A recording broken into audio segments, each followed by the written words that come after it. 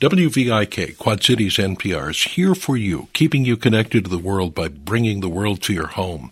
Even in extraordinary times, we're committed to bringing you the accurate information you need and the beautiful music and compelling stories you count on to help lighten your load. We're here when you need us because you've been there for us. Thank you for your continued support of WVIK. It'll be a cooler weekend with some snow and rain likely tomorrow. Clouds will build today, high 50, down to freezing tonight. Tomorrow, snow and then rain at a high of 40. Snowfall will vary from less than an inch to between 1 and 2 inches south of I-80. And on Sunday, sunny and 45. Illinois has more COVID-19 cases, and in an effort to slow the spread, the state is banning large-scale events. Brian Mackey has more. As sports leagues cancel games and universities tell students to stay home after spring break, state government is imposing a mandate. Governor J.B. Pritzker says for the next month, any event where more than 1,000 people are expected should be canceled. He also says if a gathering is expected to draw more than 250, organizers are urged to consider cancellation. I know that some people will ask whether these measures are necessary in counties and cities that have seen very few or no positive coronavirus cases.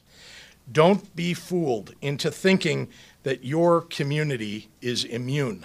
It is not. Illinois now has 32 confirmed cases of COVID-19. So far, they're all in the Chicago metropolitan area, but they include, in Thursday's announcement, Illinois' first known coronavirus infection of a child. I'm Brian Mackey. And Iowa now has 16 cases. Unity Point Trinity and Genesis Health Systems in the Quad Cities are asking people not to visit the hospital if they're sick. The goal is to prevent the spread of COVID-19 and seasonal flu.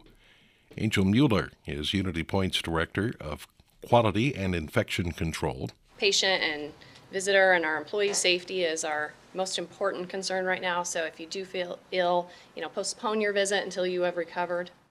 But Lisa Caffrey, Infection Prevention Coordinator at Genesis, says some people will have to visit a hospital, even if they have symptoms of an infection, but they should take extra precautions.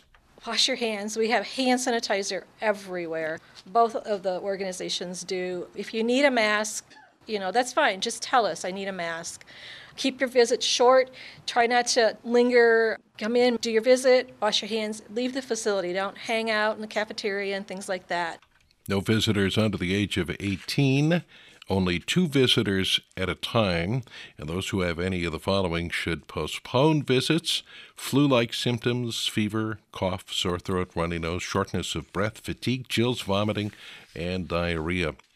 Some of the snow that could cause spring flooding on the Mississippi River has melted, according to the final spring flood outlook from the National Weather Service in the Quad Cities. Hydrologist Jessica Brooks says that means the risk of major flooding isn't quite as high as it was 2 weeks ago. We had a very significant snowmelt occur last weekend as we saw temperatures get up into the 50s and 60s over that area that we had a very extensive snowpack at, and melted a lot of that snow. So that snow or that water's now in the system. It's working its way through. We'll actually start seeing that in the Mississippi River here in the next few weeks. The risk for minor and moderate flooding at Lock and Dam 15 of the Quad Cities remains very high, but Brooks says instead of a 90% chance of major flooding, it's now 60%. Normally it's 22%.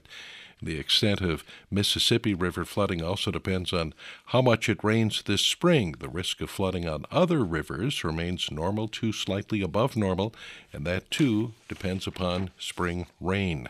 The Mississippi River is at 4 feet below flood stage in the Quad Cities. It's expected to rise about 1.5 feet over the next week.